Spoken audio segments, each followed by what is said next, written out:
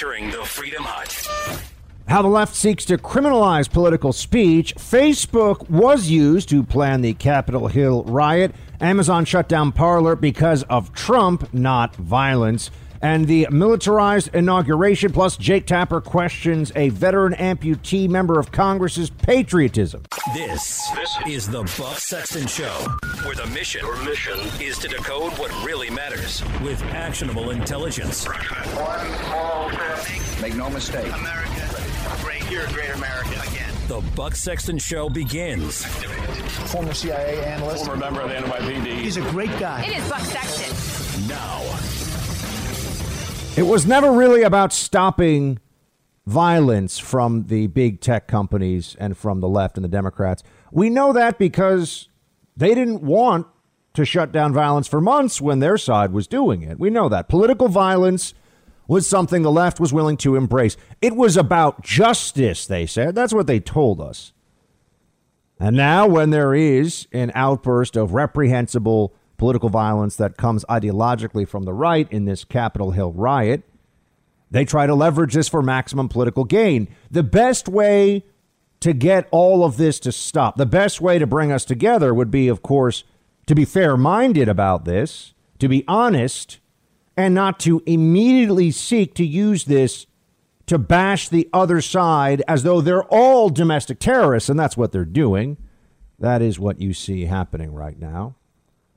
The precedent that was set with yesterday's impeachment is awful because it all rested on a false premise. If they had impeached the president of the United States for misleading the American people about what he could prove in the election, if they were going to say that it was just unpresidential to do that, that's their opinion, and they would be on much firmer ground. Although, would that rise to a high crime and misdemeanor? No. But instead, what they did was say it is a direct incitement to insurrection that President Trump is guilty of. It's his fault, you see. He called for this. And then they used that to ram through an impeachment that really ignored due process, which is supposed to exist even in Congress, ignored historical precedent, and was all about one thing and one thing only, creating a one-party state in America, the destruction of the Republican Party. It's always very amusing when Democrats say that they want to see Republicans speak truth to their own side and reform when they really just want the collapse. And they understand that if the Republican elites and elected officials cave in to the Democrat mob on this one and cast out Trump entirely, try to erase his legacy and humiliate not just him, but also his supporters, it will be a disaster for the Republican Party. This was all based on a lie. How do we know it's a lie that Trump incited an insurrection? It's obviously true there was a riot. It's obviously true it was criminal and wrong what happened in the Capitol building. We've already said that. I'm not going to just keep repeating it endlessly so that the left wing, destructors of conservative media can't just get away with whatever they want. Right. We're trying to prevent them from, because right now they're on a witch hunt. They want to ruin people on our side. But I have condemned it. I condemned it right away. And it was that. OK, but they're claiming that Trump was the reason for this. Now, part of the problem they have is what Trump actually said. Let's be very clear. Play clip 3. And only count the electors who have been lawfully slated. I know that everyone here will soon be marching over to the Capitol building to peacefully and patriotically make your voices heard. Today we will see whether Republicans stand strong for integrity of our elections, but whether or not they stand strong for our country. Peacefully and patriotically have your voices heard. If that can be considered an incitement to violence, to mob violence, for which you will be held legally responsible, which is what the Democrats are doing here. That's what they're saying. They will use a process of government to go after you. And they're even talking about possible criminal charges against Trump for this. If go peacefully speak your mind is now a criminal act, political speech in this country is over. on the conservative side. We're done.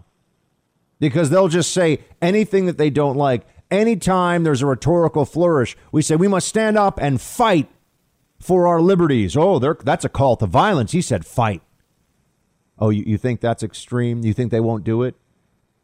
We saw this coming. You should remember that for years, the left was running a propaganda campaign. It started on the college campuses, then it filtered into the rest of the most woke outposts in society, and now it's mainstream. Now it's corporate culture. Now it's all over the place.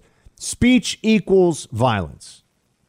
That was the big change you saw at the beginning of the Trump administration from the left. They were just openly saying that your words that I don't like are the equivalent of violence because it makes me feel sad or unsafe or less than or whatever. Therefore, not only if speech equals violence can the government shut it down, and as we know, the only speech that equals violence is conservative, according to the left. That's the way this game works. Not only does that happen, but if they use force to shut you down, they're justified in doing so. This is how Antifa came about. Remember the origins. They were showing up at college campuses threatening conservative speakers, threatening people that showed up to hear conservative speakers. And many of us said this is a terrible harbinger of things to come. And now we see this is all the way at the top of the Democrat Party. Say things that they don't like, and they will find a way to use the force of government even to shut you down. This is the death of free speech if this continues. And that's exactly the plan. Democrats think they have all the answers, and there's no need for robust debate or exchange of ideas because their ideas are right and your ideas are violence. This is what they really think. This is their actual belief. And they are using this. They're taking action on this idea. And now with greater information about what really happened on Capitol Hill, we see more of the backstory, both in preparation for it and the social media giants' actions around it.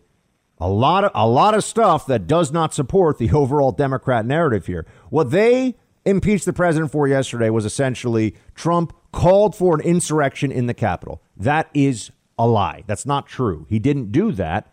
And there are many reasons you could point to. I played the actual pertinent audio of what he said should happen peacefully. If someone says, I call for nonviolence, and then one of that person's adherents says, oh, they said nonviolence, but I'm going to be violent. Is it that person's fault?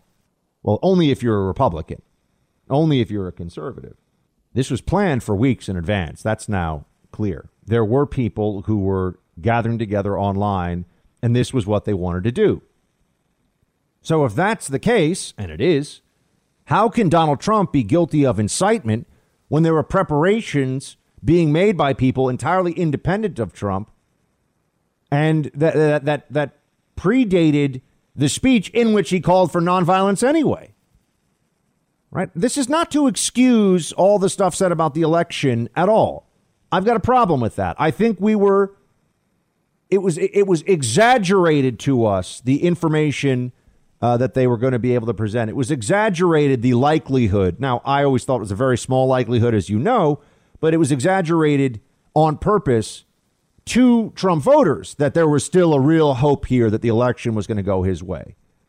And that's actual. There should be some political accountability for that. That was wrong. But this incitement to violence stuff and attacking the Capitol because of Trump, that's just not fair. It's not true. But it's not enough, you see. It's not enough to point out what was said about the election afterwards. That's, in retrospect, that was inaccurate, or it was just an out-and-out lie. Because Democrats lied about the 2016 election for 4 years, so we'll be able to dismiss that very, very quickly. A lot of people just say, well, Nancy Pelosi claimed the election was hijacked in the beginning of 2017, so what's that all about? No, they have to make it seem as though Trump is the leader of a domestic terrorist organization. That's what they're openly stating now. And that's because it gives them license not only to completely malign all of his supporters, which they just get joy from. I mean, they like hating Trump supporters is something that gives great joy to the left, deriding them, humiliating them. This, unfortunately for America, the Democrat Party really has a culture of looking down on all Trump supporters. That's just the way it is. Voters, I mean, anybody you vote for Trump, you're a bad person. They've adopted it. I don't think everybody who votes for Biden's a bad person. That's crazy. I think Joe Biden's a clown, and I think we're going to see just what a joke this whole presidency is when he's actually in charge. But then Kamala will take over, and we all know. But here's the other issue they've got. The social media companies all acted against Trump because they said he was the cause of this insurrection. Well, first of all, it was a riot. To call it an insurrection is also going beyond a fair view of the facts here. It was absolutely a riot, and it was criminal. It was wrong, and we've said that. But they really thought what? They were going to overtake the Capitol building and hold it? I mean, that's what a coup would be. That was the plan. I mean, I haven't seen any evidence to suggest that. I've certainly seen there were people that were running around taking selfies, and there were people that were attacking police officers, which is something that you can't do. It's a crime. You can't do that. But the social media companies shut Trump down because they said that he was a threat of violence.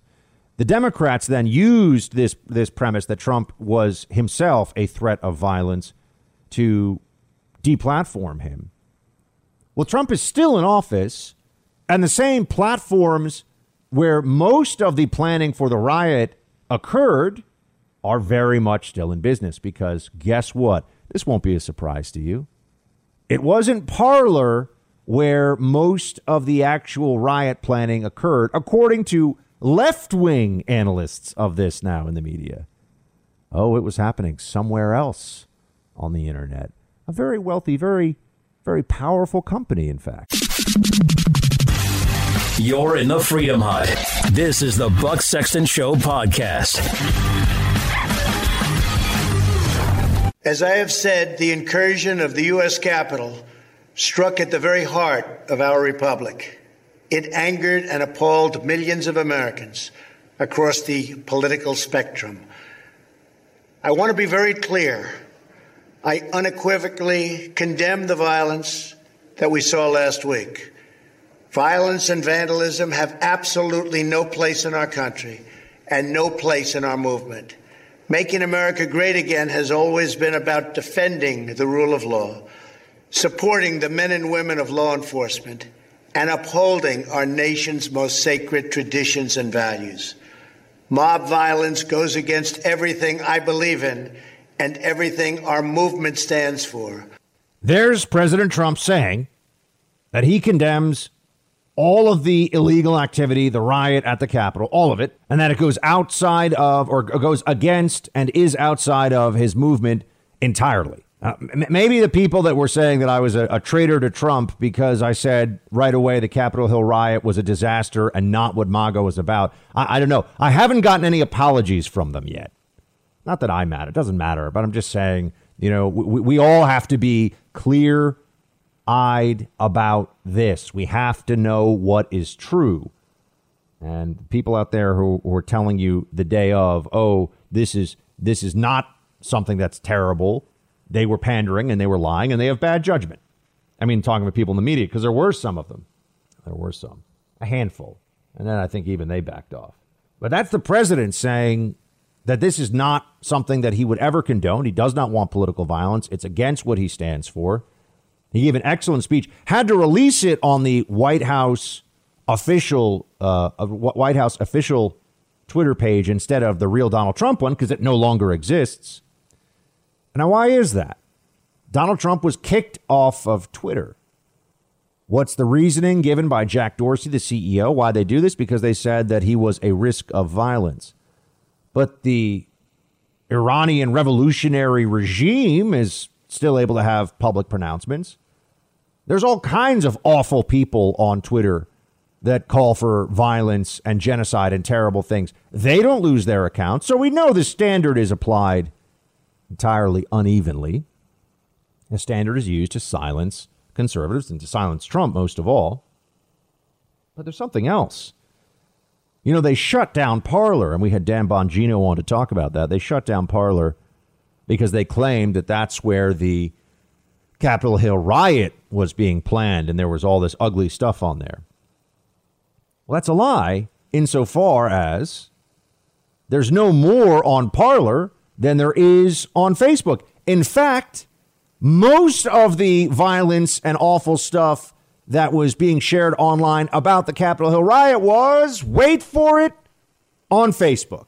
They've been analyzing this, looking at it. Facebook was, because it has a much larger user base. I said this. As soon as this happened, I said, there's crazy stuff on Facebook all the time.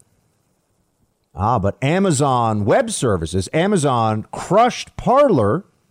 And did you know that Parler was actually working with Amazon and trying to take action to improve its moderation? They're saying, yes, we want to get rid of bad content. We want to get rid of violent and, evil, racist stuff on Parler. The same way that there's that terrible stuff on all the social media platforms. But Parler doesn't have quite the resources. So they were getting behind, but they were working to be better on it. They have terms of service and they have a rule of law standard. But they crushed Parler. They didn't crush Twitter. They didn't shut down Facebook, obviously. Now, let's look at this for a second here.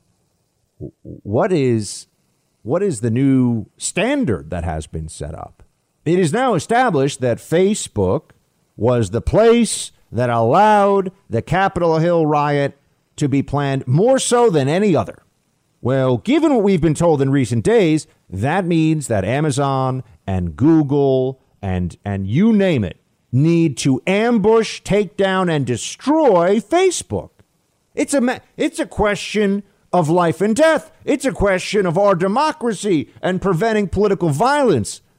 Awful things were planned on Facebook. So I guess those really moral and ethical major tech companies are all going to unite to take down and destroy Facebook.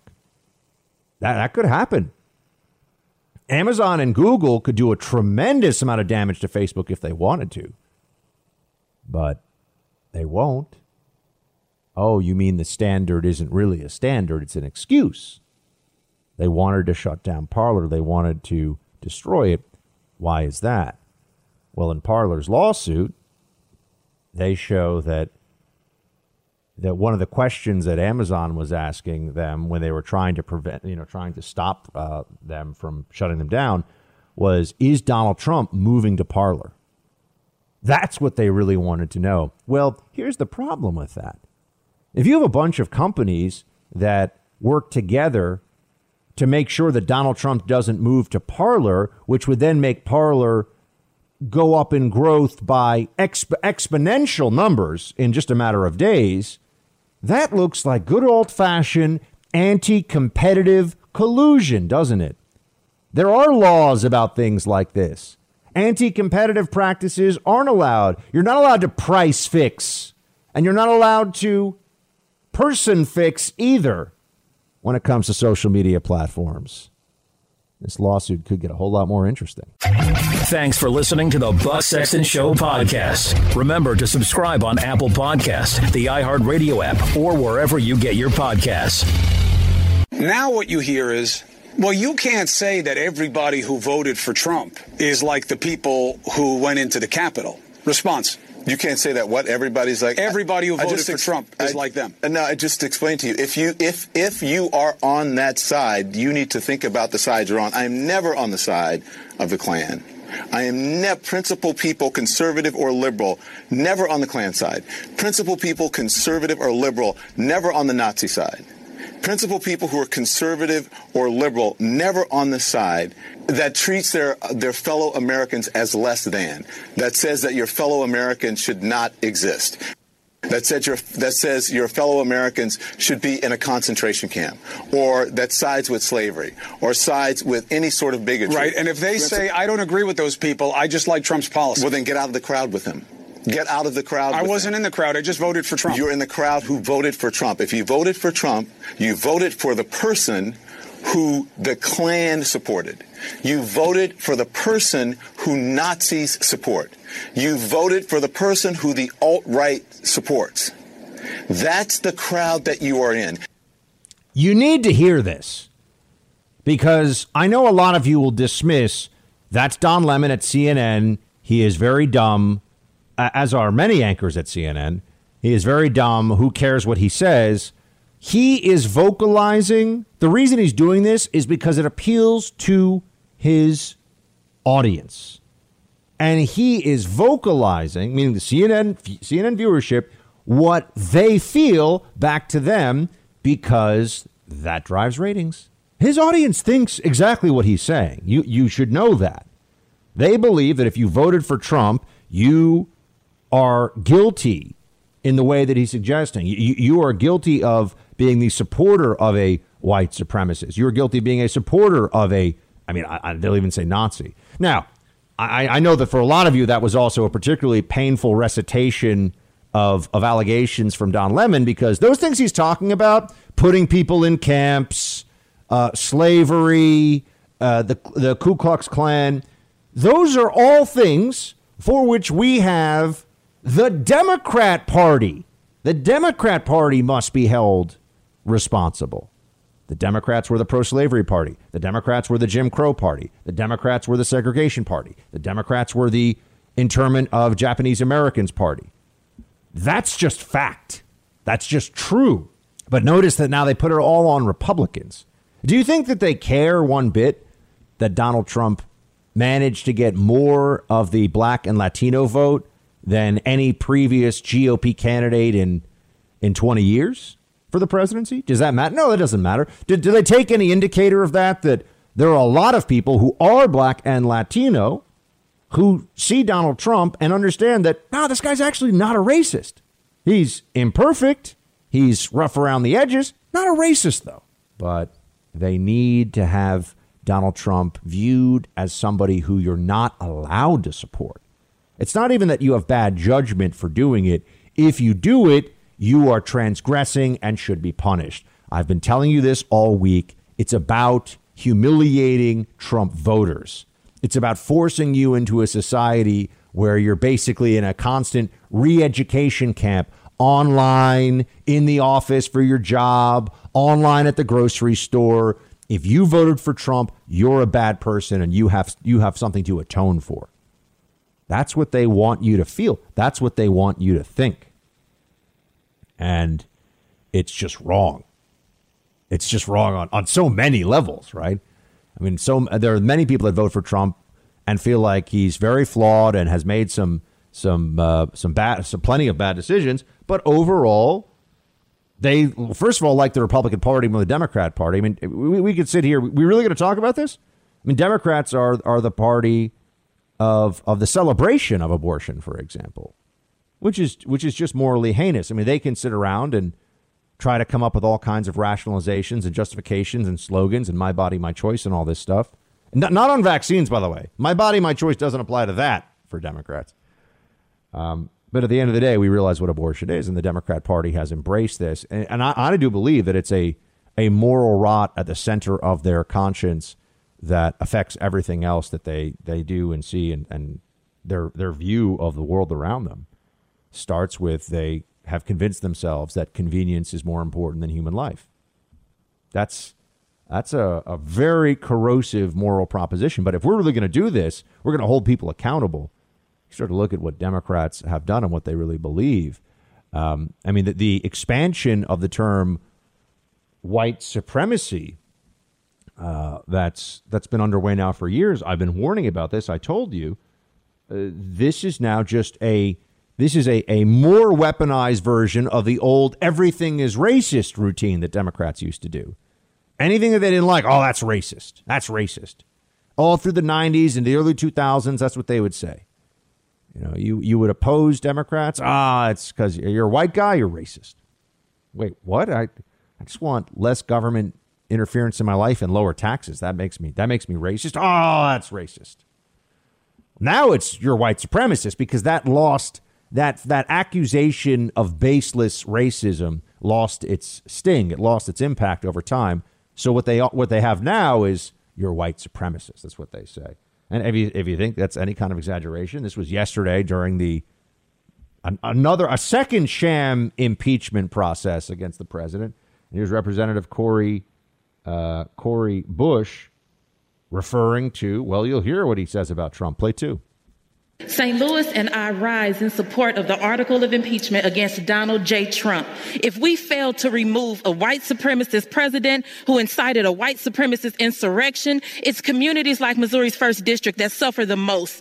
The 117th Congress must understand that we have a mandate to legislate in defense of Black lives. The first step in that process is to root out white supremacy, starting with impeaching the white supremacist in chief.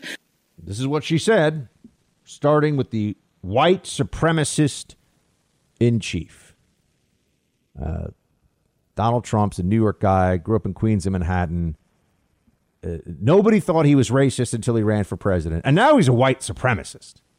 Okay. That's because they're really taking a fair view of any of this. CNN's Andy McCabe. Oh, you mean if you were part of the resistance and you abused your power? I mean, Andy McCabe really seems like a sociopath. And this is a guy who's a Democrat activist who was the acting FBI director and would do anything to protect the Democrat establishment, the deep state, and the swamp, and was sanctimonious about it, too, and really believes the MSNBC talking points. He's now a purveyor of CNN talking points, which is the same thing. Oh, it's all about coded language, the coded language allegation here. This is one you've been hearing for quite some time. Play 8.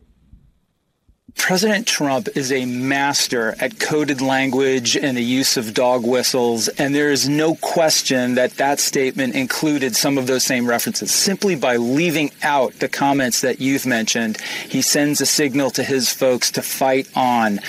He has never come out and formally undercut the central theory of this domestic terrorist rebellion, which is that the lie that the election was stolen from them, and his failure to do it last night is absolutely unforgivable. I dismiss that statement as a self-serving attempt at damage control. So Andy McCabe is a despicable person. We know that, and this is a guy that yells at subordinates for leaks that he himself gave to newspapers when he's at the FBI. I mean, what a scummy thing to do. And this is a guy who was part of at the very top of the Russia collusion smear against the president, which was more than just a mean thing to say in the press. They mobilized the criminal investigatory and prosecutorial arms of the federal government to go after a president because he says mean things about the New York Times and CNN. That's what Andy McCabe was at the top of that effort. No accountability really for him. I know he was fired, but the guy should have been fired and investigated for criminal abuse of power. And I'm not a big lock him up guy. I'm not, this person should go to prison, because I think we have to be very careful with that. But Andy McCabe, what he did was real abuse, real misuse of position. But coded language, you see, even when Trump says don't be violent, it doesn't matter, because when Trump says don't be violent and be peaceful, what he's really saying, according to the left and the libs, is, be terrorists, mount an insurrection. So it doesn't matter what he says. They're going to stay with this. Oh, and you're not allowed to believe that the election had any problems whatsoever, or else you're also. If you think that there was still fraud in this election, you, Andy McCabe wants people to know, are encouraging an insurrection and domestic terrorists. Agree with us on politics, or you're a terrorist. That's the Democrat position right now that's being given voice all across the media, and it's being echoed all throughout the Democratic Party, and it's disgusting. Oh, but they want unity. Yeah, sure they do. You're in the Freedom Hut. This is the Buck Sexton Show podcast. pushing this idea that the attack on the Capitol last week bore any resemblance to the Black Lives Matters protests over the summer, it's not just dumb, it's disgusting. Stop comparing protesters marching to protect their rights with anarchists storming an election to strip us of ours. Stop it. You sound stupid. Okay, so who were the people that were smashing and looting stores and throwing rocks and Molotov cocktails at cops? Because Jimmy Kimmel, late night comedian, seems so sure that it's a disgusting thing to talk about BLM peaceful marchers. So I just want to know who destroyed hundreds and hundreds of businesses across the country, looted them, burned some to the ground. Who burned that police station to the ground in Minnesota? Who threw a Molotov cocktail into a cop car here in New York City? Who shot two L.A. County sheriff's deputies, almost killed them both, shot them in the neck? Who did all that? Well, it wasn't Trump supporters, right? Well, who are the people that caused millions and millions of dollars of damage to public and private property because they were unhappy about policing? I just want to know. It wasn't Trump voters, but you see, if you point out that there was something nasty about any of that, if you point out that there were people spitting in cops' faces, calling black police officers, this is on video, horrible racial slurs, undermining them as human beings, doing everything they can. If you point any of that out, you're the problem, Jimmy. And look, Jimmy Kimmel is a moron, but he's a very rich comedian because the guy's played in the system and done what he's had to do to get ahead. But if you take your political advice from this guy, you're just not very smart because he's not very smart.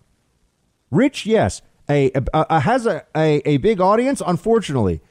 Is known as a good person? No. It's actually considered a really vicious SOB inside the industry. You say, how do you know that? Because I know people who work in the entertainment industry. I am far, far away from all that stuff. But he's not the only one who's got the rhetoric dialed up to the absolute maximum here. You have somebody who is at least smarter than Jimmy Kimmel, Bro Cuomo, over at CNN, talking about how that it looks like war zone stuff going on right now. Play 16.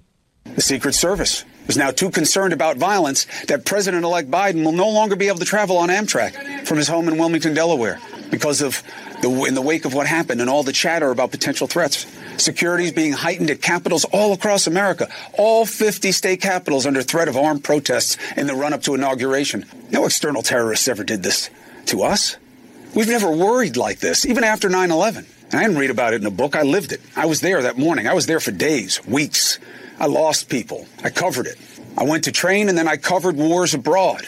I've seen ugly things that this country now resembles, but I've never seen this country more in doubt about safety at home than right now.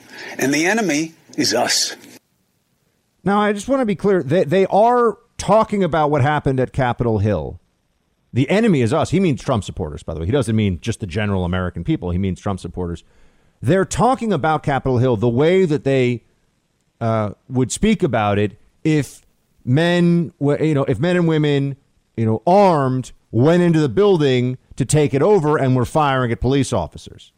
Now, there are people that stormed the building, no question. It's horrible. There are people that were pushing through and punching cops, but they didn't actually go in there armed with rifles as part of a coup to take over the building and hold it as that would be an insurrection. And they're speaking about this like that is what happened. It is a riot. Let's remember it was people planning what they thought was a violent political spectacle, but within the limitations of not actually going force on force against, say, the National Guard with guns blazing and all. That's what you see in countries where there's actually a coup. I mean, the people that stormed the Capitol building didn't think that if the National Guard or the FBI were called in, that they were going to be able to fight them off. Now, I know these distinctions, this honesty about what actually happened is very tense right now. You're not allowed to say these things. But insurrection would be the overthrow of the United States government. The people that ran into that building, were they really going to overthrow some of them might be deeply mentally ill and think that they could accomplish that. And I'm sure we'll hear about them and their text messages about how they're going to be putting a new dictator in charge or something, or that Trump will be president for 50 years or whatever. But overall, you had people who made a very bad decision. And as we see, it has unfortunately played right into Democrat hands about authoritarianism and the crackdown on Trump voters and all of this. And in that sense, it is a disaster. Maxine Waters, speaking of overheated rhetoric, Maxine Waters has said the following about Trump. Play 12. It is reported that the President of the United States watched the invasion from the Oval Office of our Capitol and seemingly enjoyed it. I want you to know we should be concerned that the Republicans will not defend him, and he is capable of starting a civil war. He must be impeached. He must be stopped now. The president is not going to start a civil war. This kind of talk is not helping. This is not making everybody feel better about the future of the country. This is not making everything calm down and move to the peaceful transition here. When you're talking about 80 to 90% of Republicans all completely condemning what happened at Capitol Hill, the riot, and that's what the numbers are. So those of you listening, it's 80 to 90% of Republicans are saying what happened there was awful. There is very, very clear condemnation of this. Now, I understand the left will still play this game of, BLM, there were no riots. I mean, it is the biggest gaslighting I think we've ever seen in this country, at least in my lifetime. There were no BLM riots. Who was doing all the rioting? Who was marching around in the streets at night, breaking windows, stealing from Louis Vuitton stores and sneaker stores, and throwing rocks at cops and lighting things on fire? Who's doing all of that? Not BLM peaceful protesters, they say. Well, who was in charge of all of that? But no, instead we have talk now of civil war. And the Democrats, think about what they were able to do with the Russia collusion lie. Now they're going to be taking action on the Trump insurrection lie. That's their plan. Thanks for listening to the Buck Sexton Show podcast. Remember to subscribe on Apple Podcasts, the iHeartRadio app, or wherever you get your podcasts. Our friend Sean Parnell is back with us now. He is a former Army Ranger and best-selling author and was a candidate for Pennsylvania's 17th District for Congress in this most recent election. He's also a commentator. You'll see him on TV and obviously listen to him here on radio. Sean, great to have you. Good to be back, Buck. Thank you for having me at what is a very interesting time in our country, to say the least. Yeah, I mean, look, we're going to a Biden inauguration here just days away. You're seeing all these photos of that the media are sharing all over the place of National Guardsmen, not just being in D.C., but sleeping on the floor of the Capitol. I mean, as though they're preparing for a foreign invasion. I mean, that's the visual that you're supposed to take from this. How are you seeing the political scene right now? What are your broad thoughts about where we as conservatives are at this moment? Well, I first of all, I think it's America is on the brink. As you probably already know, Democrats they don't even have all three branches of government yet, but they've already proposed a resolution in the House for a constitutional amendment to abolish the Electoral College, right? So I think what this country conservatives specifically can expect over the next 2 years are some of the most radical pieces of legislation that would fundamentally transform America as we know it. And, you've got this impeachment going on in the House and strategically, Buck, look, I don't think that the president incited a riot. I don't think that what he did rises to an impeachable offense. And if you read the transcript, indeed, you'll see that for yourself. It said peacefully, go peacefully make your voices heard. That doesn't mean that the riot at the Capitol was acceptable. It wasn't. But at least have the moral courage to say that Antifa and Black Lives Matter rioting all year in 2020, that wasn't acceptable either. Violence for political to establish some sort of political end is never acceptable. But what the president did, I don't believe rise to an impeachable offense, but the Democrats expected response was to impeach the president for a second time, simultaneously preaching unity. And here's the problem with that, Buck. I think that this impeachment move from a tactical and strategic standpoint on the Democrat side, I'm speaking just politically, I think that they know in their heart of hearts that what the president did not rise to incitement of violence or incitement of some sort of riot. But I think that what they're trying to do is separate traditional GOP from the Trump base, if that makes sense, going into 2022.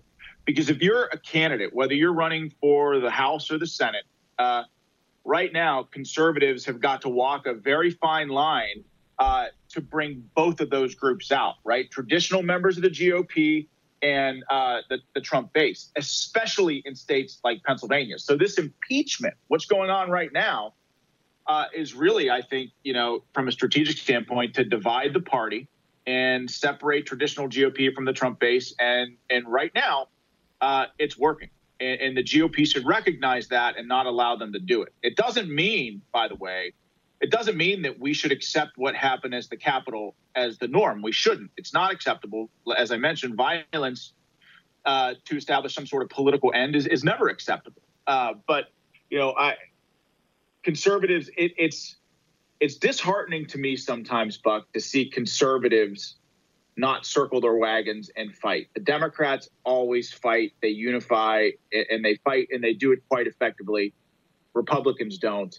And quite honestly, it's a leadership issue that I hope moving forward is resolved, because we don't win elections unless we as a party is united. We as a party are united. And that's where I think the leadership needs to focus now. What do you make of the big tech censorship effort that's still ongoing now, especially given that we found out that a lot of the Capitol Hill riot, and this is according to left-wing analysis, was actually planned on Facebook, right, not on Parler. But Parler gets shut down. That seems like, yes, they don't like it because it's a place where conservatives can speak without the left's, not even thumb, but elbow on the scale for the other side. But also, it seems like they really wanted to prevent a mass migration from Twitter users to Parler users to create a new conservative digital ecosystem. No, you're exactly right. Look, big tech censorship is a problem, but perhaps more concerning than that is the collusion between big tech, i.e. Facebook, Twitter, Amazon. The line of thinking is, well, a lot of people will tell you, well, they're a private company. If you can't follow their terms of service, well, you don't belong on the platform and you deserve to get booted. But the problem is their terms of service constantly change, right? You never really know what they are. And they always end up censoring one group. And so the line of thinking is, well, start your own social media platform. And so with Parler, they did that. And then it was Apple saying, well, we're going to remove you from the App Store. We'll start your own website. You can start your own website. And then Amazon removed them from the server, right? So what's the next step, meaningful step after that? Start your own internet company. I don't know. The point is, I do recognize the sensitivity of a private company being able to call the shots. And I don't like the government forcing them to do business a certain way. But in this instance, I think that there is a monopoly. There was a level of collusion going on to crush opposition. And in this case, what it was is Parler. And I think, separately, but also related, shutting down the president of the United States. Now, his official Twitter account is still active. And I think critics would say, well, they left his official Twitter account active. But they removed tweets from that as well, right? Is this not a national security issue? If for some reason there was a national security issue that required the president's attention and the president needed to reach as many people in the country as he could at a specific time, if a tech company like Twitter or Facebook can simply flip a switch and prevent him from doing that, does that not have national security implications? Especially when, while Twitter and Facebook, they are certainly based here in America, they're a global company, And so how much investment in Twitter and in Facebook and in Amazon, or how much of the marketplace is in communist China? Right? That's a big deal. And if the communist Chinese can leverage any sort of financial power over some of these big tech companies, which, by the way, communist China can do that, And these tech companies can then flip a switch and prevent the president of the United States from leading this country in a crisis. Is that not a national security issue? And does that not demand some form of legislation to prevent that from happening? And what you're seeing, countries like Germany have come out and condemned what big tech has done to the president. France has come out and condemned what big tech is in terms of censoring the president. And Poland is really putting forth meaningful legislation to ensure that something like that can't happen in their country. So I don't think it's as simple of saying repeal Section 230, because I think that would destroy independent media, period, right? But there certainly needs to be reforms made to make sure that companies like this can't ban key leaders. Speaking of Sean Parnell, former Army Ranger, best-selling author, and he just ran in this election for Pennsylvania 17th for Congress in a nail-biter. And to that end, Sean, we've had you on to talk about your concerns about election integrity, specifically in the state of Pennsylvania. Is it effectively now very hard to almost impossible, let's say, to speak about publicly those things on digital platforms without fear of, to speak about look, they changed rules in Pennsylvania. We've talked about this many times. They moved around how how early and how late people could vote, and when the votes would be counted, and what you had to do with the mail-in ballot procedures. All kinds of shifts that were made. Do you ever get dinged, or do you ever have a concern that you might be shut down and deplatformed just for talking about that stuff?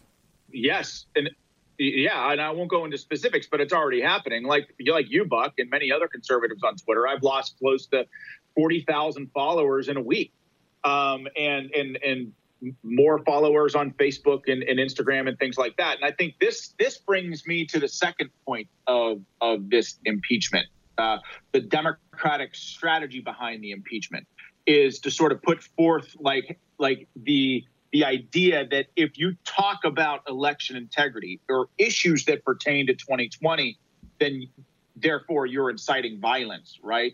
That's a real problem. And I think the Democrats right now, and again, the second tier of their strategy with this impeachment is to make any discussion of election integrity what is in a public forum on social media a thought crime, when there really are valid questions to be had here, right? And so your question of what's the way forward in Pennsylvania? Well, yes, it is difficult to talk about in public. Were there issues as they pertain to this election? Yes. Are those issues resolved right now? Less than a week prior to inauguration? No, they haven't been involved. They haven't been resolved. In fact, there's still a voter deficit in Pennsylvania that's yet to be resolved. And what that essentially means, more votes than voters. I've been criticized for that online, saying that it's been debunked. It's not been debunked. The only thing that the Secretary of State of Pennsylvania has said is that the information that I'm presenting is based on incomplete data. And I turn around and I say to the Secretary of State, well, then if the data is incomplete, how then do you certify the race in the state of Pennsylvania on November 24th when there's still technically in the state of Pennsylvania more votes than voters? Now, she'll probably say, well, as time goes on, that gap will close. Well, in Montgomery County, for example, Buck, there's still a voter deficit, right? There's still a voter deficit of over 6,000 votes. In other words, more votes than voters. And they've been done, right, for about 4 weeks now. It doesn't mean they're not working to resolve that. It doesn't mean that gap won't close. But they've been officially done counting for about a month. So moving forward, right, discussing this stuff moving forward for me is not about overturning 2020, right? It's not about that. But if we don't discuss this stuff now, well, then how can we guarantee, municipal elections in 2021 where mail-in ballots are being sent out for in a few months just for a municipal election. And then in 2022, there'll be a gubernatorial election and a Senate race here in the state of Pennsylvania.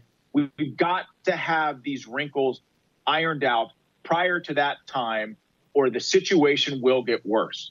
There's state law in Pennsylvania, PA statute, I think 3154 says that the books at the precinct, county, and state level must be reconciled prior to certification. And right now they're not. And so that's a problem. We've got to be able to talk about it in discussions just like this to make sure that it doesn't happen moving forward. I posted on Facebook today, Buck, about, look, we're going to see some very radical pieces of legislation moving forward. They've already got a resolution to propose a constitutional amendment to abolish the Electoral College. I think conservatives can reasonably expect, Washington, D.C. and Puerto Rico statehood. I think there's an argument to be made. The left is going to try to pack the Supreme Court, all things that you've addressed on your show before.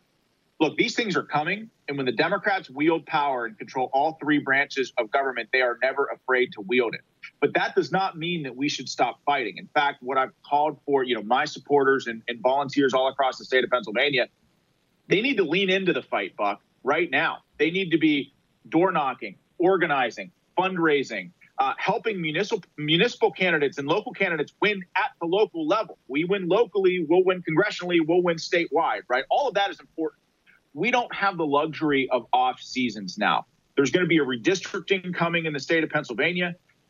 People and constituents across the state of Pennsylvania should be calling their state legislators and working with them and telling them what their feelings are about redistricting, right? Because it's a Republican-controlled legislature. We control the power there. We need to wield it like the Democrats would wield it, right? So there are lots of very productive things that we can be doing right now. And yes, our backs are against the wall, but it doesn't mean we're out of the fight. I got to ask you, Sean, before we let you go, you are a decorated Army Ranger, served in combat in Afghanistan.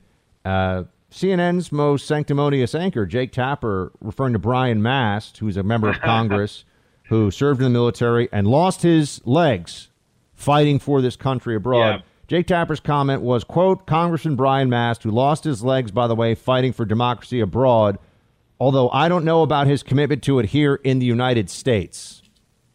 What do you say to that? Yeah. Well, Brian Mast is a friend of mine, and I am so disappointed in Jake, right? Jake is someone to just in the event that your listeners don't know, Jake is someone that writes books about military veterans, that talks about military veterans a lot publicly, and acts as if he's a big supporter of military. He makes money, right, on the backs of military members' service. So, but then to turn around and say something like that about a Republican member of Congress, who, you can disagree with the method, but there's still a constitutional process and structure to raise those questions on the House floor. Brian Mast fought for his country. He lost his legs overseas defending democracy. And believe me when I tell you, the man loves freedom of speech, loves the Constitution, may not always agree with what others have to say about him, but he'll go to his grave trying to protect it. And for Jake Tapper to single him out as a double amputee, as somebody who has sacrificed so much for his country, it's just disgusting. It's just disgusting. Sean Parnell, everybody, check out Outlaw Platoon if you haven't already. You should get it on wherever you get books. Sean, good to see you, my friend. We'll talk soon. Thanks, Buck. Take care. You're in the Freedom Hut. This is the Buck Sexton Show podcast. Because Congressman Brian Mast, a Republican from Florida, who lost his legs, by the way, fighting for democracy abroad, although I don't know about his commitment to it here in the United States. He said, did anybody say that? Yes. Yeah, we heard him. Yeah. The answer is yes. There you go. That's Jake Tapper, all about the vets and all about the troops, Jake Tapper. Sure. If you criticize John McCain, his favorite thing to do is always John McCain's a hero. And remember, he only was doing that because he hates Trump so much and was using the McCain wing of the GOP as a way of attacking Trump. And Trump said things about McCain that were not nice. We all know that. But it was always a shield. You can't actually criticize John McCain, the Democrats would say, when it was useful for bashing Trump because of his military service. But now here you got a guy that lost his legs in honorable and brave service for his country overseas. And Jake Tapper says, well, he fought for his country overseas, but it's not clear that he cares about democracy here at home. Oh, okay. Just remember that the next time Jake starts tweeting out, I love the troops. I love the troops so much. I'm all about the troops. I've never seen anybody in media who has never actually spent any part of his life anywhere near serving the country in the military, in the State Department, anywhere. I've never seen somebody who has such a fixation on promoting others' service, it seems, as a means of promoting how great he is. But that all falls away the moment that you see an opportunity to attack somebody who was a Trump supporter in Congress, right? That's what you have here. So it's gross, folks, but you're going to see a lot more of this. Remember, the left didn't have any principles before. They're not going to have any now. I have principles on, say, condemning political violence, and that's why I know that some people don't like hearing the truth about that, but it is true. Democrats don't have that problem. They're just hypocrites. Thanks for listening to the Buck Sexton Show podcast. Remember to subscribe on Apple Podcast, the iHeartRadio app, or wherever you get your podcasts. What's going on within the Republican Party right now? We had a number of folks in the GOP in Congress who voted to impeach Trump. There's a lot of talk about the intramural fighting that's going on. Well, one group that has been trying to capitalize on that in a whole bunch of ways is the Lincoln Project. Our guest right now, Ryan Girdusky, joins us. He's got a piece in the American Conservative called The Lincoln Project's Predator. And Ryan, thanks for joining. First, just tell folks, in case anyone doesn't know is listening to this, what is the Lincoln Project and what has it been doing? The Lincoln Project is an organization of Never Trump Republicans led by George Conway, Steve Schmidt, Rick Wilson, more famously. They're the ones who go on television a lot. And they've raised well over $75 million from very gullible donors to attack Trump. They've paid their own firms millions upon millions of dollars. I believe it is Steve Schmidt was paid exactly $1.5 million for 1 month's work between November and December. So after the presidential election, he was already paid $1.5 million for 1 month of work. They raised millions upon millions of dollars to attack Trump and all Republicans. They spent millions against Susan Collins, millions against Tom Tillis. I mean, it's not just Trump, it's all Republicans. Now, who are they raising, before we get to your article, which is I think we could describe as salacious in the content, what we're talking about here with this guy. Who are they raising? Because people say that they're raising some of it from left-wing donors, so it's kind of a false flag style project where they're pretending to be one thing, but they're actually getting money from the left. But are there conservative donors who are giving the Lincoln Project money, or Republican donors who are giving the Lincoln Project money? I'm sure there are traditional Republicans who are like the Cindy McCain Republicans who are just repulsed by Trump's behavior, so they give them money. And who gives to campaigns? Who gives to PACs? I mean, most people who donate, a lot of people who donate are older people who maybe some were Republicans or former Republicans who were turned off by Trump's attitude or behavior, so they gave their $100 or $1,000, and they're being swindled out of it. And they deserve as much as anybody does to know the truth of this organization. Now, I mean, $75 million seems like a lot of money for something like this. A lot of money. A lot of money. And tell me, what do we need to know about John Weaver?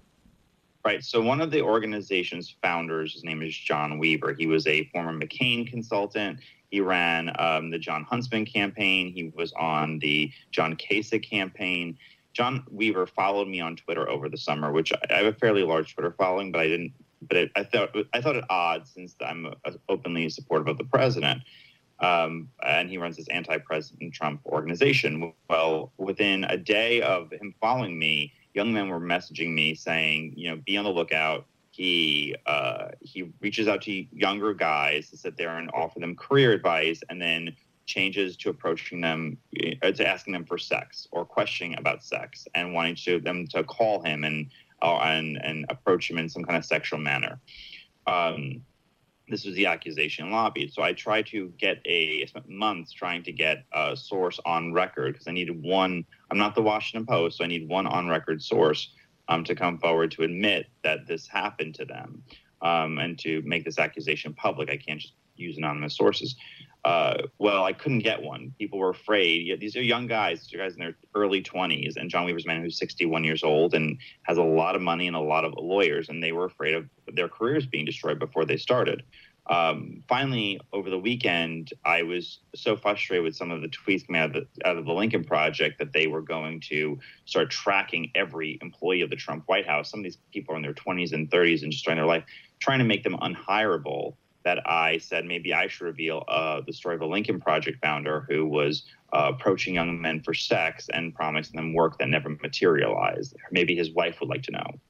And then within, and I included the favorite euphemism that John Weaver uses in most of his messages, which he calls these young men "my boy," which is really gross and creepy, but he does it all the time. Anyway, I tweeted this out, and people started coming forward and saying this would happen to me, that John Weaver did. So I had on the record people, because people were posting on their own social media, and I was able to write the story of all these men. There's a writer by the name of Scott Stedman. He runs a website called Forensic News. Never heard of it. He's a left-winger. He wrote a book about Trump and Russiagate and all the rest of it. But John Weaver wrote a blurb for his book. He has a professional relationship with John Weaver, and he admitted John Weaver did this to him. And he wrote an article. And between Stedman's article and how many sources he claims, the number of people who come to me both privately and publicly, and people who posted on their own social media John Weaver's messages, it's well over 60 young men have come forward and said John Weaver approached them in a sexual manner, offering career advice or career opportunities in exchange for sex. So to be clear, this would be under the general umbrella of gross and harassing behavior, but there's no allegation of actual illegality in any of this, right? The men are of age and everything else. There's no manner of age that I know of, but I cannot comment on if there's nothing illegal because I don't know everyone's story. I mean, this is a 4-day-old story that 60 people have come forward sharing messages, and it's always with the context of I know there are worse. And I know this is much worse than what I experienced. And I do know cases that are much worse. But until any young man comes forward with anything and is willing to go on record, I can't say if anything is illegal. That being said, the promise of professional help in exchange for sexual favors, and then that's a form of grooming. I mean, he was approaching these men, and it's clearly highly unethical and disgusting. But just for all the listeners to make sure we're talking about, we're still on the children. These are men. These are adults. These are adults, right? Yeah, these are not children. These are young men who are in range. The age range is usually from 19 to 24. That's most of the men. Have you already gotten some backlash about this? I mean, I know you were on Laura Ingram's show talking about it. Oh yeah. I mean, liberals are like, how dare you? You didn't attack Trump. Well, I wasn't reporting on the Trump story. I couldn't make heads or tails of any of his allegations against him. And saying you can be mad at one, not the other, or because you didn't speak up against one, but you can't speak up against the other. That makes no sense whatsoever. I reached out to Lincoln Project. They have not made any single statement. They never responded to all my inquiries. John Weaver has not responded to any inquiries on the subject matter. He blocked me from Twitter right afterwards, as did a few other high-level Lincoln Project members. The Lincoln Project has not said anything, but they did take down their webpage that showed John Weaver as a founding member. They got rid of it completely, and then they posted a link of the accounts you can trust. And ironically, they posted every Lincoln member founder except for John Weaver. We're speaking to Ryan Grodowski, author of They're Not Listening. He's also got a piece up on the American Conservative we're talking about now. Why should people in general now forget about the John Weaver story, which is a powerful DC insider abuse of power story, right? That's why you wrote that. Well, why should people know about the Lincoln Project? How much of a problem has it been and will it be? Well, they haven't been very successful on their campaigns. Most of it is a grift. Most of their money goes to themselves or their companies or their LLCs. They spent a lot of money against Susan Collins. They failed. Against Tom Tillis, they failed. They failed on many aspects of their campaigning. But nonetheless, this is not an unusual situation for people to grift. Grifting is very, very, very real. And I think there's a lot of people who give their hard-earned dollars to organizations thinking they're furthering what their beliefs are. And most of it's going to salaries and lawyers.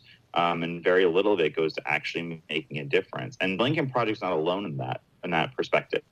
But we're at a point right now where we're having, I can't tell you how many journalists are working on stories about, Turning Point USA and what goes on at their conferences, or Young Americans for Liberty, what goes on with their institution, looking into right-wing institutions for anything indiscreet when you have a major player. I mean, the Lincoln Project's founders were on television as of today, almost a dozen times since the story broke on Monday.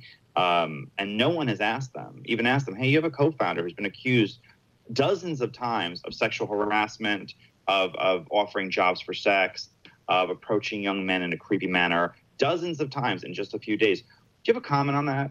Nicole Wallace didn't ask it. Joe Scarborough didn't ask it. No one's asked it. Well, I think this raises a bigger issue, Ryan, as well, of what we can expect in the Biden administration in general from the press, whether it's a story that would fall under Me Too or grifting or just general abuse of power. I think the question goes to even bigger part of it. They're running on this whole Trump is an unethical man. This is an unethical administration. Okay, fine. You want to make that claim, make that claim. Who else in the Lincoln Project knew about John Weaver and his actions? So I could tell you I've had 4 people make accusations that at least 4 other Lincoln Project members knew about it openly and tried to suppress it. Not only did they try to, they didn't try to, tell John Weaver or oust John Weaver. They tried to kill the story because they didn't want it to come forward. So and they are complicit then in sexual harassment. Every single one of them that knew, and I guarantee you knew. And by the way, I will say this other thing about the John Weaver story. When I was getting close to publishing it the first time over the summer, John Weaver had a heart attack, quote unquote, where the Lincoln Project said he has a heart attack and whatever. I hired a private detective to reach out and to look at the nearby hospitals near his home in Texas and in Washington, D.C., and there was no record of a John Weaver ever going to the hospital. But they did know I was getting close to publishing the story. So I think that this is a very nefarious organization that is doing things and suppressing stories. And if it's now 60 accusations of either creepy texting or strange behavior or open harassment, or, promising jobs for sex, and there's dozens and dozens in just a few days. What else is there? And unfortunately, journalists in America, they're looking for any other story that they could possibly do rather than looking into an organization that raised over $75 million in a single solitary year to take on the president and the Republican Party. Ryan Girdusky, he's digging in. He's getting answers. Go check out his piece on the American Conservative, the Lincoln Project's Predator. Ryan, good to talk to you. Thank you so much. You're in the Freedom Hut. This is the Buck Sexton Show podcast. We should be focused on bringing the nation together. Instead, Democrats are going to impeach the president for a second time 1 week before he leaves office. Why? Politics and the fact that they want to cancel the president. The president who cut taxes, the president who reduced regulations, the president prior to COVID had the greatest economy, lowest unemployment in 50 years, the president who got us out of the Iran deal, put the embassy in Jerusalem, brought hostages home from North Korea, put 3 great justices on the Supreme Court, gave us a new NAFTA agreement, the Abraham Accords, the COVID vaccine, and who built the wall. It's about politics. This is about getting the president of the United States. They spied on his campaign before he was elected. 19 minutes into his presidency, they started the impeachment push. 3-year Mueller investigation, 19 lawyers, 40 agents, 500 witnesses, 2,500 subpoenas, $40 million to find nothing. Impeachment round 1 based on an anonymous whistleblower with no firsthand knowledge who was biased against the president and who worked for Joe Biden. And now it's impeachment round 2. It is indeed. It has always been about getting this president. It has always been about destroying Donald Trump, his presidency, his political movement, everything. And that's why it's so hard for many people now to see this as anything other than the last-ditch effort to. It wasn't enough to win the election. They have to get rid of Trumpism as an idea, as I've been saying to you. And that's why there's such a frenzy right now. On the one hand, they're telling us about unity. And on the other hand, they continue with this this push to divide us and to say that Trump supporters are bad people, that Trump supporters are on the wrong side of history because they voted for Donald Trump. That's what they're telling us. And that what they really want to see is a big breakup within the Republican Party. They want a GOP, a GOP that's at war with itself. Tom Friedman of the New York Times, people still read this guy, apparently. Play 18. I believe that the most important thing that can happen right now for the health of the country is that this rotten Republican Party fracture. And that this is a party that is now marinated in and dominated by conspiracy theorists. It's been able to hold together, basically, under Trump because it had power. So because it had the control of the Senate and control of the White House, Republicans could tell themselves this lie. I wouldn't let Trump babysit my kids or coach my kids' little league team, but I love what he did on taxes or what he did for Israel or what he did for any number of issues. He doesn't have that power anymore. The Senate Republicans don't have that power anymore. So I think this party is ripe for fracture. I can't think of anything more important right now, Brian, than that this party fracture between what I call principled Republicans, people like Mitt Romney, Lisa Murkowski, and the unprincipled ones, because this is now Trump's party. And as long as it is Trump's party, it must be kept out of power. They're telling you what they're hoping for here, and they view this as essential. They want a weakened and almost annihilated GOP right now, and they think they can get it. And a suppressed GOP that is just steamrolled by the Biden-Harris agenda, and they can get that too. This is not pie in the sky stuff. This is achievable for them. This is realistic for them, and that's why we have to take stock of what the political calculations are here in trying to pull Republicans apart. Why they want to do that so very badly.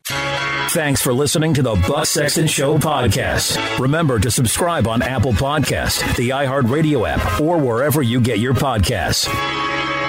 Our country is divided. We all know that. There are lies abroad in the land spread by a desperate president who feels his power slipping away. We know that too.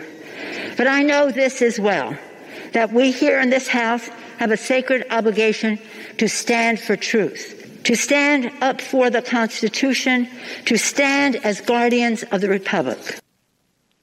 Yeah, that's what Nancy Pelosi is, a guardian of the Republic. Sure. She's and all about the truth as well. Just ask her if she stood in the way of Americans getting checks to help them out during the pandemic, because, as we know, the government shut down people's businesses and shut down whole sectors of the economy. How good of an idea was that, by the way? Just taking a little digression here. Was that a smart thing to do? To shut down so much? Did that really help us? You have countries all over Europe now that are going into even more extreme shutdowns. And Italy is having finally a mass restaurant civil disobedience moment. I'm seeing this online, where thousands of Italian restaurants are going to say enough is enough. We're opening for business. Breakfast, lunch, and dinner. This is crazy. We're not doing this anymore. Switzerland is going into a greater degree of restriction, but they've tried to stay mostly open. I mean, all these countries having terrible issues with COVID-19. And remember when we were told that they had the answers? That's one reason why I'm so angry about all of this. Pelosi was one of the people saying this, but they made it seem all summer like if we just wore our masks and we did what the authorities told us, we'd all be okay. We wouldn't have this huge second wave. That was a lie. That wasn't true. We all see it. They can tell us a million different ways. Oh, you didn't do it the right way, or we didn't do it enough, or whatever. That's not what we were told. It was listen to us, do what we say now, everything will be okay. That's clearly not what happened. And I'm really angry about it. I'll tell you, I went last night to try to have dinner with my girlfriend, whose name is Deborah. I feel like I should not just refer to her as the Snow Princess all the time. And we went to go to a restaurant here in the city, and I got there before she did.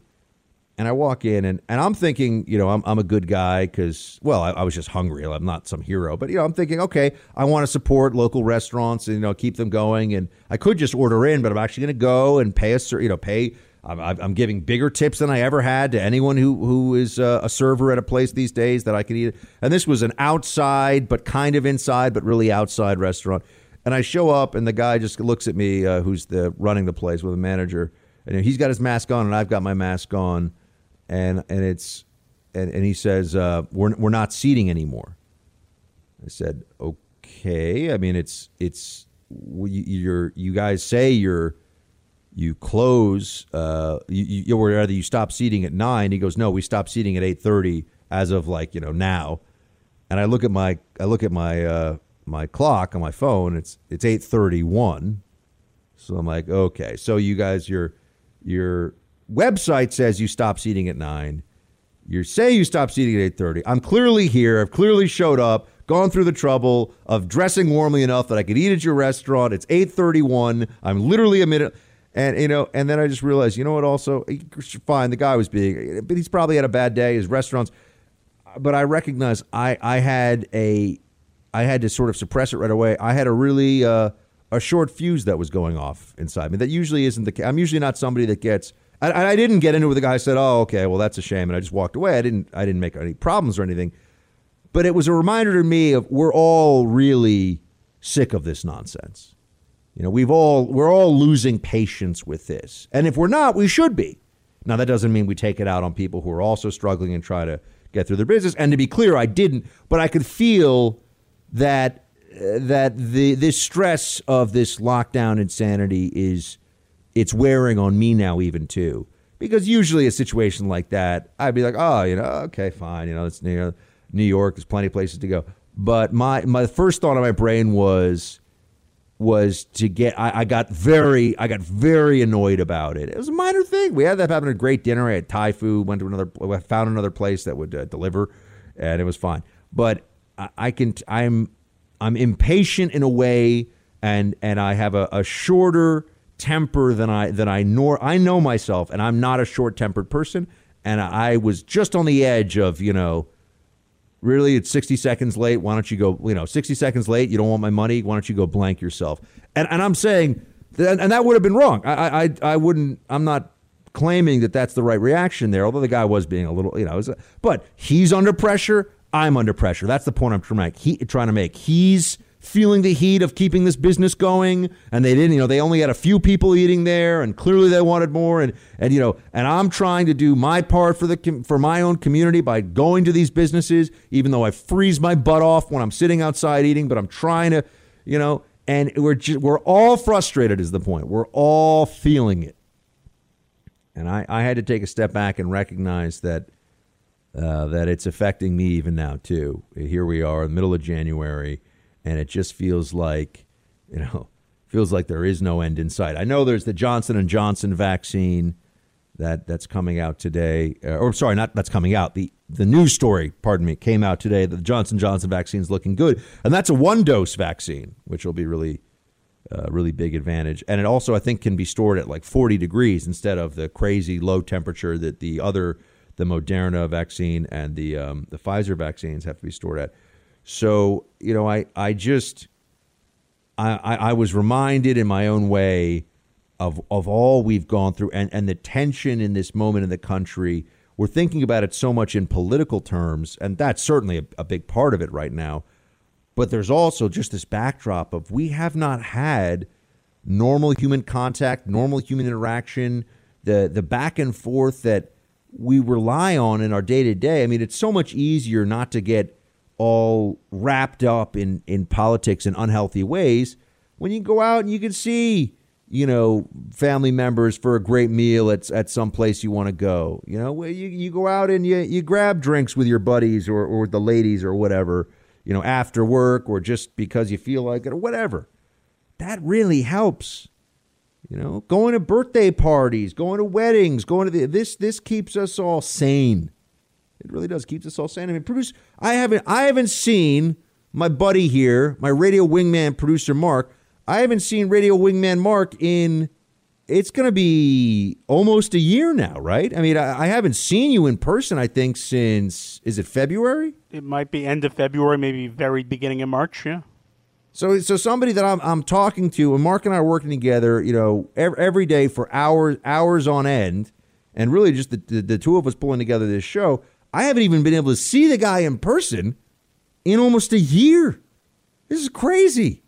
I mean, I remember when this first happened to us and the restaurants were getting shut down, I thought I was being maybe a little too cautious. I figured, all right, Mark and I will be having margaritas and guac on at a sidewalk cafe in New York by June or July. Nope. Here we are. Now, they did open some things. I'm not saying that wouldn't have been possible, but I thought we'd be pretty much through the worst of it. When I was thinking about this in February and the initial lockdown, I thought, all right, maybe 6 months of this is going to be what we're dealing with. But no, now we're going on a year. And I'm just trying to tell you, I think that everybody, you all need to give yourself a break, You all need to think about how this is affecting you. Even if you're in parts of the country that have been more open, even if you're in parts of the country that are less affected by this overall, let's all keep in mind that you're still feeling the stress or seeing the stress that other areas that are in more severe lockdowns are going through. And that America's in a bad spot. And of course, a lot of the economic stuff, the impacts of that are felt by everybody. Right now. So it's a tough time. I mean, this is not an easy period. So give yourself a break.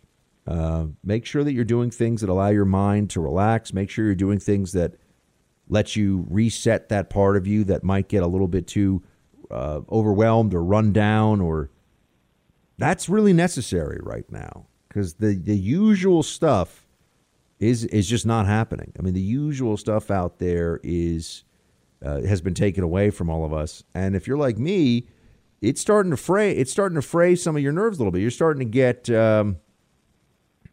get really frustrated in ways that you're not even aware of until it starts to come out a little bit. You say to yourself, wait a second, what the heck is that?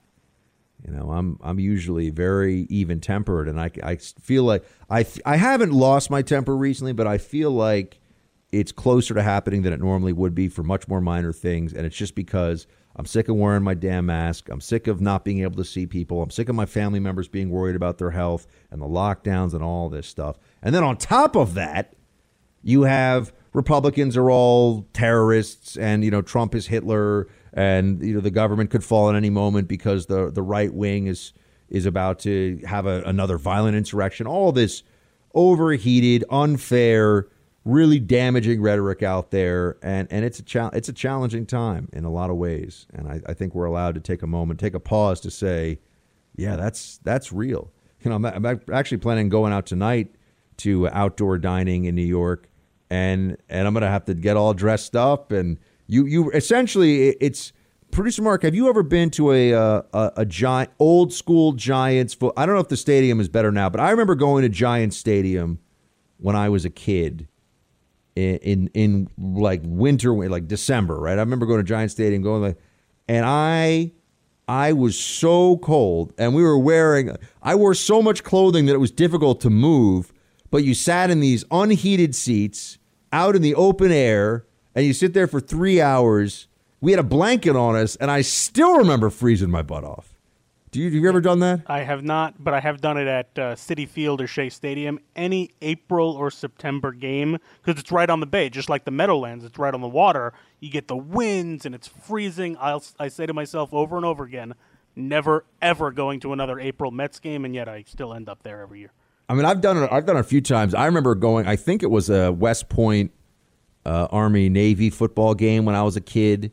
And I'm pretty sure I went to that unless I'm talking about being 8 or 9 years old. But I just remember being freezing at these games. And yeah, the wind coming in on the Meadowlands is like nothing else. Aren't they kind of bougie now? Aren't there some stadiums that kind of have either heated seats or at least they're padded seats? Because I was sitting on, like the plastic bleacher fold down seats that we all know. No, the new stadium they built is just a monstrosity. It's awful. And they didn't put a roof on, which is probably the dumbest thing. is that just a cost thing? I mean, why would they not put It's a cost roof on? thing. Yeah, because like the Mets and Yankees both wanted retractable roofs. New York City, New York State would not pay for it. MetLife, I think, a similar kind of thing in New Jersey where they wouldn't pay the extra money to get the retractable roof. Oh my gosh, that's nuts. Because I don't know if I've ever been so cold as being a kid sitting in the stands at Giant Stadium watching an NFL game, and I even think I was wearing like snow pants. It was still the coldest I think I've ever been in my life. I can't believe you've been to more NFL games than I have. My I've brothers never been and to my one. dad. I've got two brothers and a dad, and they're like normal. They're normal red-blooded Americans who like professional sports and driving fast cars and things like that. I'm the one that's, I don't know. I don't really care. Weird. Yeah, I'm the weird one. But my two brothers, my brothers win their fantasy football leagues in many years, and there's real money. There's like 10 or 15 grand on the line for the winner. I mean, there's actual money involved here. So they do very well with that. That's too rich for my blood on fantasy football. Yeah, I mean, that's not obviously the buy-in fee, but that if you win the whole thing, I think one of my brothers got something like that one year. So they're really into all that stuff. Anyway, I'm going to be freezing tonight, but I'll be with my little sister, who has a brand new little baby. I don't know, her baby's brand new, but I think they're called newborns. Sounds like a product. Yes, newborn. Thank you. Brand new sounds like a product I'm selling. Brand new, fresh off the shelf baby. That's my little nephew. But I'm going to be at it. We're going to a bistro tonight, and we're just going to be huddling. They have these outdoor lamps, and that's great if you're in like Charleston, South Carolina. These heat lamps they have outside, and it's 60 degrees at night, and you want a little extra toasty warmth near you. It's like being at a fire pit in Dallas, Texas, or something in during a 55 or 60 degree day. When it's 30 or 25 degrees outside, that heat lamp, it just keeps you alive. It doesn't make you comfortable. It just keeps you from actually having icicles form over your eyelids. So, but I'm going for it tonight, producer Mark. So let's hope that I don't actually get frostbite. That would be good luck with that. I will be home and warm. Yeah, stay home and warm. You're in the Freedom Hut. This is the Buck Sexton Show podcast. I got diverted from talking about Nancy Pelosi. She's projecting herself as some great defender of democracy, arbiter of truth, standing for the republic and all this. I mean, Nancy Pelosi is a ruthless politician. You know that. If you ask her, what are her principles? This very rich, almost 80-year-old woman from San Francisco. What does she really care about? She would say things like, I care about women's liberation and women's right to choose and elevating the people and the children. And, she would say stuff like that. And you would say, yeah, I mean, those are the slogans. But she doesn't really care. No one actually thinks she really cares about any of that, right? No one really believes that. And then you get to a step beyond that, where what has she said in the past? Right now, we're in this great moment of moral panic over what Trump said about, in the moments before that Capitol Hill riot. But do Democrats always make sure that they're opposed to political violence? Is that something they do? Here's Pelosi talking about uprisings across the country. This was in 2018, so it's not recent, a couple of years ago. Play clip one. I just don't even know why there aren't uprisings all over the country. Maybe there will be. Why would there be uprisings, Nancy Pelosi? Oh, because Donald Trump is president, you're not getting what you want? I mean, uprising is a very specific thing to say. She didn't say, I don't know why there aren't more people, organizing get out the vote drives or something. She said uprisings. But it's the same thing you see with BLM and the way that the violence and the destruction from that is always excused. Here's a member of Congress, Spanberger, who's saying that the right has had this violent extremist ideology take hold. I doubt she's ever said something similar about BLM. Play 7. The large concern that I have is not about a particular date. It's not just about January 20th. It's not just about this upcoming weekend where it's expected that there's going to be events, be they violent altercations or anything else at capitals across the country. The real issue that I think we need to focus on as an American people is that there is a violent and extreme ideology that has taken hold, that has been given safe harbor, if you will, in the political space. And we saw the results of what happens when that is able to fester and come to the forefront. We saw those results on January 6th. We're certainly preparing for those potential results over this weekend and at the inauguration, but it doesn't end there because it's an ideology. And my background, as you mentioned, I'm a former CIA case officer. My background is a focus on terrorism and the domestic violent extremists who took siege and executed. Let me just stop. I'm a former CIA analyst, and her analysis of this is partisan trash. So there you go. Thanks for listening to the Buck Sexton Show podcast. Remember to subscribe on Apple Podcast, the iHeartRadio app, or wherever you get your podcasts. Like soft butter on warm toast. Time to spread some freedom coast to coast.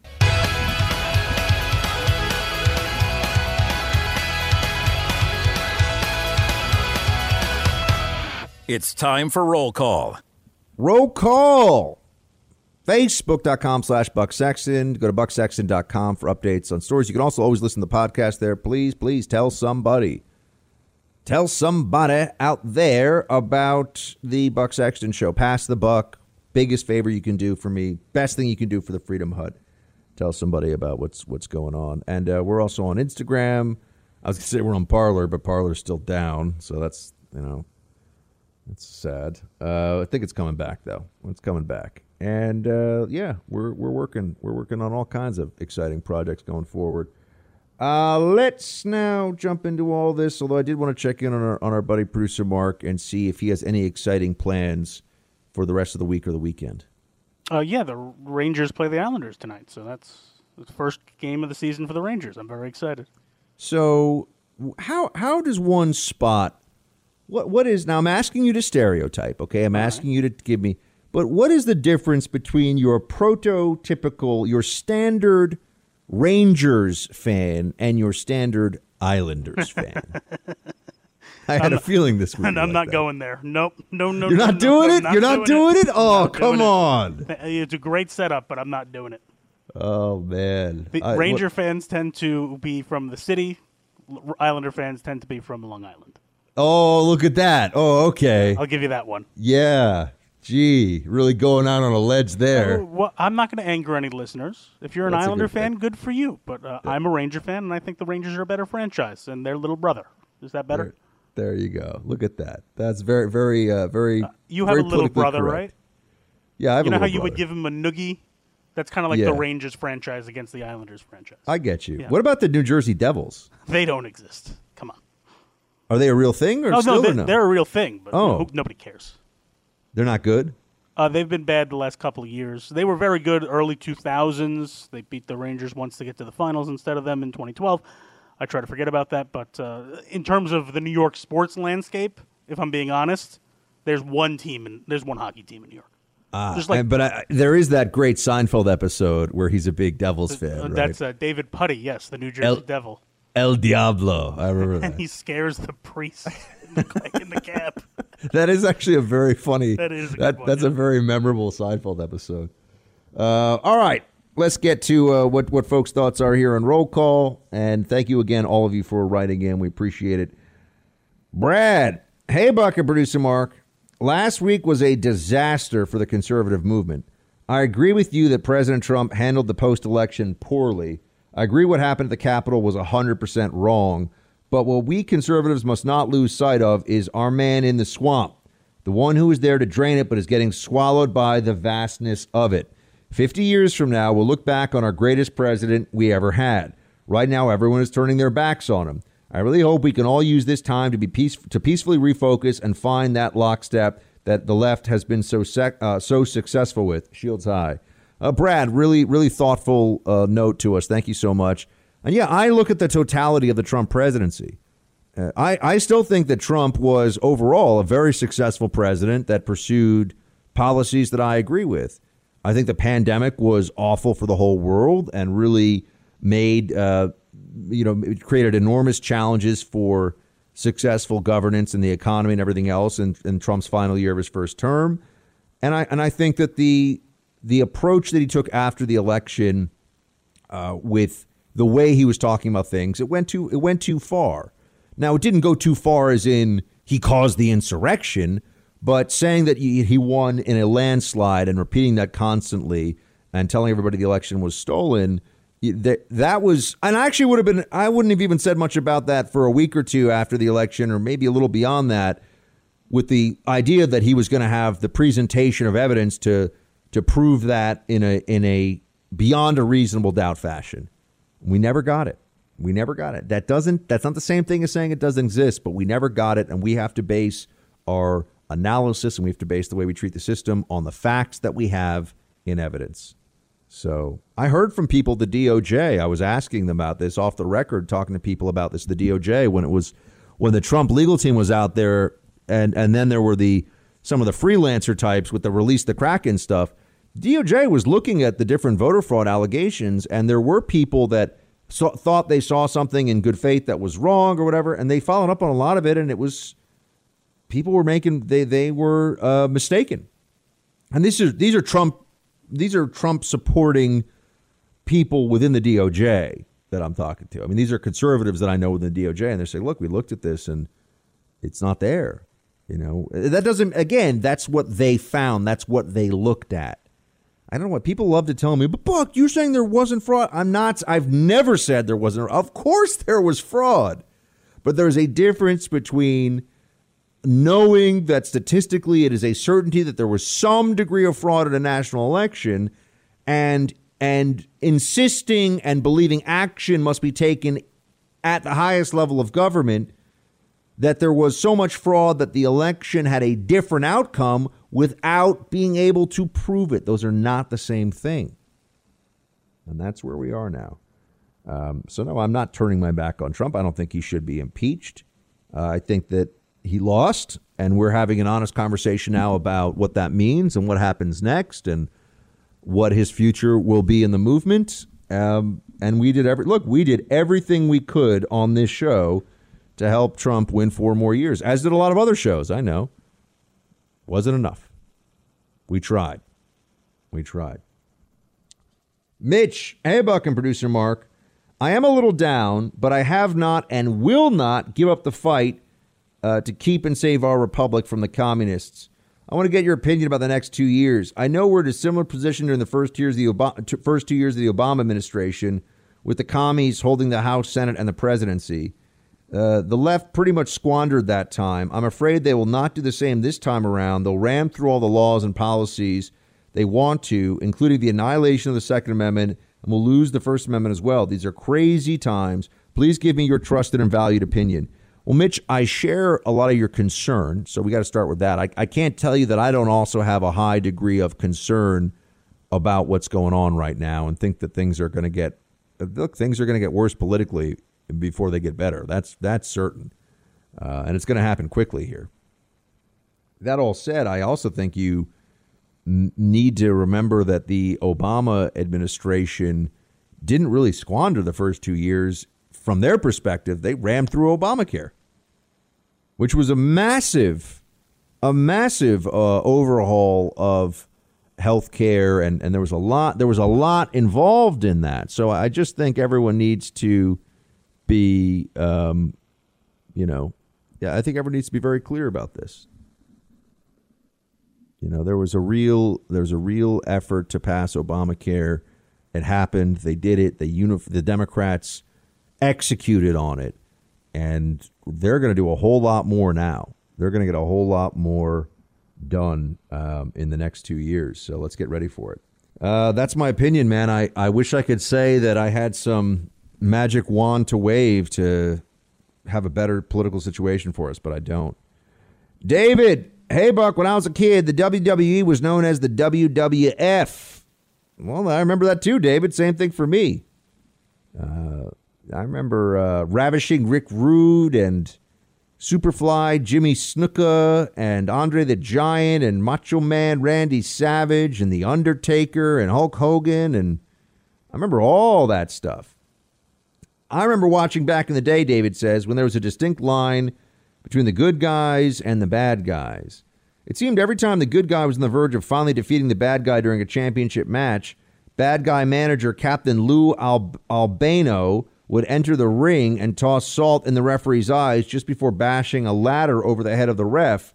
The ref would be knocked out cold, all the while the bad wrestler was regaining his mojo to the point that along with Captain Lou, they were able to knock the good guy unconscious. As a kid, I'd be throwing things at the TV in an outrage, knowing the good guy was about to get jobbed again and there was nothing I could do about it. And predictably, the ref would regain consciousness and see the bad guy on top of the good guy and would give a quick 3 count as the bad guy once again won. To me, that's how life in 2020 and 2021 feels. For 3 years, Trump kept doing one good thing after another for America, but in the end, the bad guys, Democrats and their accomplices in the fake news media, ended up victorious again. I eventually stopped watching the WWF. I think I'm about to do the same with politics. Seems like a waste of time for a middle-aged white Catholic American male like me to have a president that loves America. It seems like a waste of time for a middle-aged white Catholic American male like me to be allowed to have a president that loves America as much as I do. It feels like the fix is in. Well, David, I totally understand your frustrations. I share your frustrations. And I think there was a lot of good stuff that Trump did. I think that one of my big points, and I know that some folks aren't going to want to, I've said this, and every time I say it, there may be cringe a little bit, but there was no space for making Trump's presidency better from his team and on his side. You know, it's what I've been saying about the coach at halftime with the team in the locker room. If you were on Team Trump, you were only allowed to talk about how we were going to always win and we're awesome and everything is perfect. That's not how you get a sustainable long-term movement that achieves really important goals to conservatism. And I think we should remember that going forward.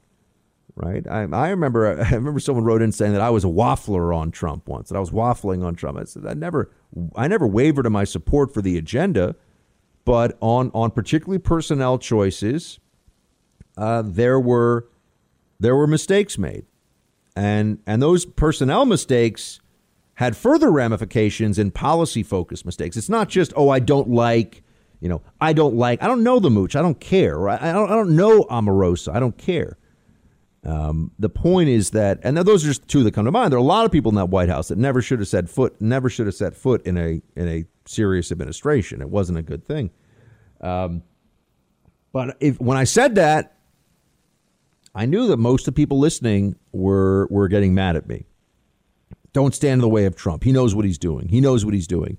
No, Trump actually needed people that know more about politics than he do to help shape some aspects of the policy agenda. That he didn't need anyone's help to win the campaign in 2016. That's for sure. Right. So that's what I always said. This guy had a political genius for campaigning, clearly. But getting the job and doing the job were not the same thing. And I think that conservatives in general were not comfortable hearing from people who were trying to push Trump in a more productive policy direction to help him achieve victory in the trade war with China, to help him achieve the building of a wall from sea to sea, not 14 miles. That's the number. 14 miles of new wall and a few hundred miles of upgraded wall. We needed a lot more new wall than we got. And these were areas where it should have been stronger, but nobody wanted to hear it. Now, when you're in the media business, remember, you have to speak the truth, but you also, there's no point in antagonizing your listeners because, one, you love and respect them, right? They're your extended family in a sense, but also they'll just tune it out. You know, you have to pick your spots. I can tell this audience things that I know that when I say they, obviously there's a tremendous, we got hundreds of thousands of listeners. I mean, there's a very diverse, truly diverse group of people listening to this show. But I know when I'm saying things that are going to push some people's buttons the wrong way. But I do it for a purpose. I do it because I want to be honest, and I think that I have to get it off my chest, and I have to tell people what I really think. And that mechanism was too small within the Trump presidency. Wasn't enough space for that from his team, people trying to help. You're in the Freedom Hut. This is the Buck Sexton Show podcast. More roll call here with Wesley. Buck, it's so disheartening to know that you're facing backlash, angry backlash from your own team for the sin of being principled enough to condemn the D.C. riots. It's the same niche of diehard Trump supporters who came for Tucker Carlson and Megyn Kelly for the high crime of expecting actual proof of rampant voter fraud from Trump's lawyers. I support Trump, but I support this country and the conservative movement more. People need to remind themselves of what's at stake and maybe reevaluate what hills they want to die on. Like you, I believe in law and order, peaceful protests, and conservative populism. We must condemn all forms of lawlessness. You made the right call. Shields high. Oh, Wesley, I appreciate that. I really do. I haven't been reading. We haven't really been going for the, angry, why are you betraying Trump stuff as much on roll call. There is some of that for sure. Just because, it's not productive. It's not helpful. And the people who are writing that to me for condemning the D.C. protests, I'm telling you they're out there and some of them listen to this show. But I just think they're wrong. I actually don't think it's a worthwhile opinion to have to attack people for standing on what is clear principle here, right? To say that you're a bad person because you condemn the D.C. riot. I don't think that's not an opinion that I feel the need to have shared on the air here, from other people. Obviously, I don't feel that is helpful. Buck, I'm sorry, Kyle, I'm Buck.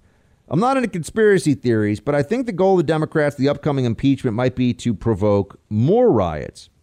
If throwing more rocks at the hornet's nest causes more outbursts from the right, it would enable the left to crack down even harder than they already are. It's win-win for them.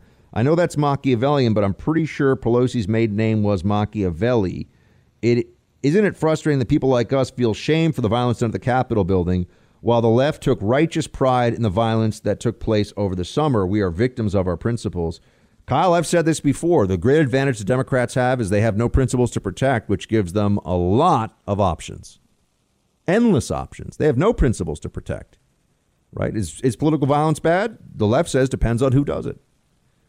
But we can't be them. All right. Otherwise, what's the point? That's why people are saying, oh, but Buck, it gets in the way. Of course it gets in the way. Being a good and honorable and honest person always comes at a cost. It's a cost we have to be willing to pay ourselves. It's central to who we are. Thank you so much for listening. Please do pass the buck. Tell people about what we're doing here. Send them to bucksexton.com or wherever podcasts currently live online. Shields high.